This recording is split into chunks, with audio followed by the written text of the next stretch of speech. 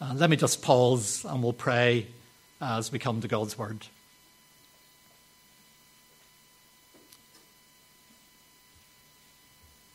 Father, I want to pray that you would help us to remember that the Jesus whose words we're about to read, this historical Jesus who walked around the hillsides of Galilee and spoke these words, is also here with us this morning as the risen, living Jesus. And so we want to pray that you would come, Lord Jesus, and walk alongside us as we open your word and give us your wisdom and give us your help and give us your insight and make these words come alive for us so that they give life to our hearts and our lives and make a difference. We pray in the name of Jesus. Amen. I'm going to read in a second from the beginning of Matthew 7, but maybe just to set the scene for our topic this morning. Whenever I was younger, when I was a teenager and a student, I was quite obsessed with music and movies. I was a bit of a pop culture junkie. And you would often have found me on a Saturday afternoon in Lisburn, in Eason's, flicking through the music and movie magazines. I think I did sometimes pay money and buy them, but often I was there flicking through them, and I wanted to know what the critics thought of the latest releases. How many stars out of 5 had they given to the latest movie or the latest album, so I knew what to spend my money on. Back in those days, when we wanted to choose a movie or even go to a restaurant and those kind of things, we consulted the professional critics, the professional experts who would tell us what was good and what was not. And there's been a really interesting culture shift since then. You still do get professional critics, but their voice is not as prominent in our culture as it used to be, because now everyone's a critic. And whenever we want to know what movie to watch or what music to listen to or what restaurant to go to, what do? Maybe sometimes we consult the experts, but usually we consult the masses. We can go on Amazon, we can go on IMDb, we can go on TripAdvisor. We can find out what the ordinary punters think about that restaurant or that movie or whatever. Don't know what you think about that culture shift. There may be some really good things about it. It's maybe a little bit less snobby or pretentious, more democratic. But I also do wonder how much that posture of being a critic then spills out into the rest of life. Is it possible that sometimes we come to church like we come to a restaurant and we're giving it marks out of 10 for the music and marks out of 10 for the sermon, and we carry that posture of the critic even into church life? What if we carry that posture even into the way we engage with other people? So we're kind of scanning them like RoboCop, kind of deciding what we think of them, their dress sense, their sense of humour, their politics, their theology. And we carry that posture of a critic into all of life. I think whenever we do that, it can be spiritually disastrous for us. And we're going to hear the very strong words of Jesus about what happens. So let's read together Matthew chapter 7, verse 1. Jesus says, "Do not judge, or you too will be judged. For in the same way you judge others, you will be judged. And with the measure you use, it will be measured to you. Why do you look at the speck of sawdust in your brother's eye and pay no attention to the plank in your own eye? How can you say to your brother, 'Let me take the speck out of your eye,' when all the time there's a plank in your own eye? You hypocrite, first take the plank out of your own eye, and then you will see clearly to remove the speck from your brother's eye. Do not give to dogs what is sacred. Do not throw your pearls to pigs. If you do, they may trample them under their feet and turn and tear you to pieces." I should say immediately, I'm not going to talk this morning about the dogs and the pearls and the pigs, which is quite a puzzling little bit. We may come back to that later, but I'm not going to try and talk about that this morning. But I want to focus on these very challenging words of Jesus about the importance of not judging others. And I guess I want to jump right in. And if we were to ask, why is this so important? Because Jesus is very direct about this. Do not judge or you will be judged. Why is this so important? And if I was to sum up maybe one way of coming at this, we could say this, that it's not your job to judge the world, right? There's a very simple thing to reflect on. That job has already been allocated and it wasn't given to you, right? It's not your job to judge the world. The Bible says again and again that God is the only righteous judge. And the Old Testament speaks of God as the judge of all the earth, as the one who will judge the world, who will judge the nations, who will judge the people with equity and justice and fairness. And when you get to the New Testament, it tells us that God the Father has given this job to Jesus himself. Jesus will come back to judge the living and the dead. Acts 17, verse 31, it says, "For God has set a day when he will judge the world with justice by the man he has appointed." And you're leaning in wondering, who is the man he's appointed? Is it me? And it says he has given proof of this to everyone by raising him from the dead.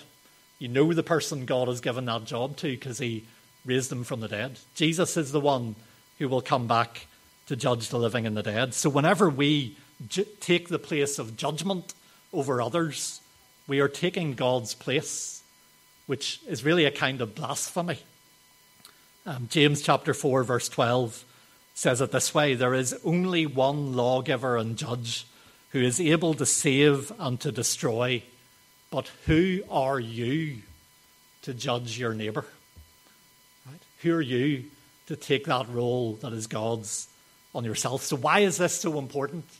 Because this isn't our job to judge the world, to judge our neighbour, to judge each other. The great evangelist Billy Graham said this, and I find this so helpful. He said, "It is the Holy Spirit's job to convict, God's job to judge, and my job to love." We have been given a job, and our primary job every day is to love our neighbour, to love even strangers and enemies, to love our brothers and sisters. The greatest commandment, Jesus said, is to love God and love our neighbour. This is how people are going to know that we are disciples of Jesus. It's the Holy Spirit's job to convict. It's God's job to judge.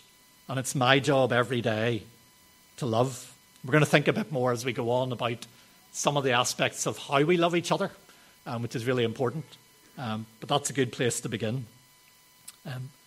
Judging others involves, I think, jumping to conclusions based on a little information. It's a bit like looking through a little small window and we can only see a little bit. But we see a snapshot of somebody else's life and we feel that we're justified in drawing all kinds of conclusions. And actually, we see very little. We see through a glass darkly. We see in part. We see only a little bit. That's why judging should be left to God, who sees the whole picture, who sees the whole story. We're going to come to Jesus' words about the plank and the speck just in a moment. But I do think it's important to think about our moment in culture and where some of these things play out a little bit. And I do think this is another area where social media and the internet has been disastrous and has kind of poured petrol on our tendency to judge other people. Because what happens, well, let me put up a little cartoon that shows us all becoming judges as we pass through. There are other social media platforms available, as well as Facebook. But what happens on social media is we give each other little snapshots of our lives, a photo, a few words, a link to an article, a video, and then other people are at liberty to make judgments from a safe distance, whether it's about our fashion sense or our taste in music or our parenting or our politics or our theology or whatever it is. Jesus said a number of times, "You will know people by their fruit." But to see fruit, you have to be up close to people. You have to spend time in their company, in their home, seeing how they live in relationship with other people. And it's very easy. We can admire somebody online. And actually, if you got to spend a little bit of time in their company or in their home and saw how they lived, you would realize that the fruit in their life is rotten. And equally, we can judge someone harshly on the internet. But actually, if you got up close and spent time with them in person, you would realize I have a lot to learn from this person and a lot to admire. There's all kinds of good fruit in their lives. I wonder if judging is not closely linked to envy. Social media, it's often been commented, feeds envy because we see people who seem to be happier and richer and smarter and more sorted than us and more spiritual than us and more intelligent than us, and they've got more likes than us, and envy gets stirred up. But there's a really interesting thing, I think, to reflect on, that envy feels kind of yucky. It doesn't feel nice to be envious of someone, whereas judging feels kind of delicious, right? And so I think there's a shift where we move from envy to judging people because it feels a lot nicer, at least for a while. It ends up tasting pretty rotten in the end. But at least for a while, it feels a bit better. So I think for many of us, if we want to take this teaching about judging seriously in our generation, we may need to radically reconsider our relationship with the internet and with social media, because I think it's pouring petrol on a tendency that was already there in human nature. But let's jump into the heart of what Jesus says in this wonderfully memorable image. What is the first step? What is the essential step? First, take the plank out of your own eye.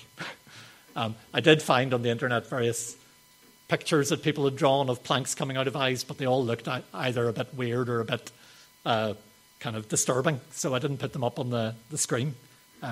Take the plank out of your own eye. This is to be our first priority, not to fix and correct and critique other people, but to pay attention to the areas where I need to grow, my blind spots and my flaws and my sins. That is where my first focus is to be. Let me say something that may not be surprising to you, that the goal of God's work in my life, as in yours, is to make me more like Jesus, right? That's the goal. And I don't know about you, but I have a long, long, long, long, long way to go to reach that goal. There is a lot of growing for me to do. And so my urgent priority today and tomorrow and every day is to open my life to God's work, to open my life to the Holy Spirit, to open my life to God's Word, to allow God to search my heart and show me what needs healed and what needs rooted out and where there is room for me to learn and grow and become more like Jesus. I put it on the screen as step one, but there's a sense in which this is the step we return to every day. You don't actually ever reach a point where this is not necessary. It's the work of a lifetime to grow and become the people God intends us to be. It's really important to say, it's not gloomy, heavy work. It's not about going around every day saying, I'm so terrible, I'm so rubbish, I'm an awful person. It's hopeful work because God is working to make us whole and to make us holy. And the one who's begun a good work in us is going to carry it on to completion. So there's something really hopeful about this work. But it is the work of every day, and it's the work of a lifetime, and it's our first priority. Maybe one thing that puzzles us when we think about the law, the plank and the speck, we wonder, is Jesus saying that I'm worse than everybody else? Everybody else has a speck, but I've got a log. Well, obviously he's not saying that, because that wouldn't make any sense, because he says it to every one of us. Take the log out of your own eye. But certainly he's saying my daily awareness should be focused on my need for grace and for help. And given how much bigger a log is than a speck, I'm kind of taking it as a rule of thumb for myself that I should be thinking about my own need for grace and my own need for growth at least 90% of the time. And then there might be a little bit of time to help my brothers and sisters to grow. But there needs to be a much greater awareness of where I need grace and where I need growth and where I need help. Maybe it's good from time to time to do a little health check and ask, if I was to ask you today, what has God been teaching you recently? What has God been showing you? What has God been saying to you? If our answer to that question is mainly about things that other people need to learn, God's been showing me what's wrong with the church, God's been showing me what's wrong with the world, God's been showing me what's wrong with my neighbours, and not about where I need to grow and where I need to learn. That is a sign, I think, of spiritual disease. We need to humble ourselves and come back to basics and recognise how far we have to go in our journey with God. And by the way, we can do this even with the passage that we read this morning. So we can read the passage and go, I know someone who's got a massive, gigantic plank in their eye. And of course, we've missed the point. I know someone who's a bit judgy. Again, we've missed the point. What is God saying to us about where we need to learn and grow? There's something really comic and absurd in the image of someone trying to take specks out of other people's eyes with this great big plank sticking out of their own eye. But that is a real danger, and it causes great damage. Often, those who are most keen to judge and criticise others have all kinds of big things needing healed in their own lives. And the judging is a way of avoiding our own need for grace and our own need for help. There's a sense in which we can say the best thing you can do for the world, and the best thing you can do for the church, and the best thing you can do for your family and friends is to get up every day and come with humility and focus on your own need for grace. That will be a tremendous blessing to the world and to the church and to those around you. And then Jesus says, we can see clearly to remove the speck from our brother's eye. And it's important Jesus does end there. There is a place for helping each other to see things that we need to recognise and where we need to grow. But only those who are humbly learning and growing themselves should ever be trying to help others to grow. Otherwise, we become dangerous and we cause great harm. Been thinking about that image of taking a speck out of someone's eye. I don't know if you've ever, I'm sure most of us have had someone do that for us. There's something very up close and intimate about removing a speck. We'd usually only allow a close relative or a really good friend to do that for us. You wouldn't ask a stranger on the street, could you help me get this thing out of my eye? Because it's very up close. And there's something in that I think is helpful. The New Testament tells us that there's a time for challenging each other, correcting each other, rebuking each other. The word that often occurs in the New Testament is admonish one another. So there is a place for that ministry of speck removal, where we help each other see things that are wrong in our lives and where we need to grow. But that encouragement to admonish one another or rebuke one another or challenge one another comes surrounded by all these other one another commands, where we're told to bear with one another and build one another up in love and serve one another and love one another deeply from the heart and accept one another and show hospitality to one another and pray for one another, right? And the ministry of speck removal has got to happen in that context or not at all, right? If I am not humbling myself to serve my brothers and to encourage my sisters and to pray for people and to lay my life down for them in all kinds of ways, then I dare not presume to take on the ministry of correcting and challenging and rebuking. But if you and I are walking in humility, aware of our own need for grace and growth, and if we're walking in love, looking for ways to encourage and build up and spur on and carry burdens and all the rest, then this becomes a really powerful ministry. If you've ever had a speck in your eye, it can be a deeply painful thing and a very irritating thing and something that blurs your vision. And you and I can help to remove those things from each other's lives. Maybe you only need to think, if someone in our church who has never shown any interest in you, has never encouraged you or never really spoken a word to you or done anything loving or kind towards you, came up to you out of the blue and said, I want to talk to you about something that's wrong in your life.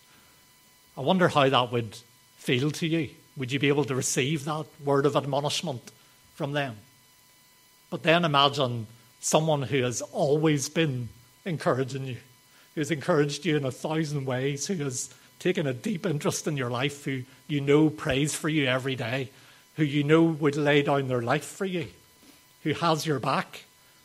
And they come up to you and say, there's something I really want to talk to you about. I want to challenge you a little bit about something that maybe you need to pay attention to.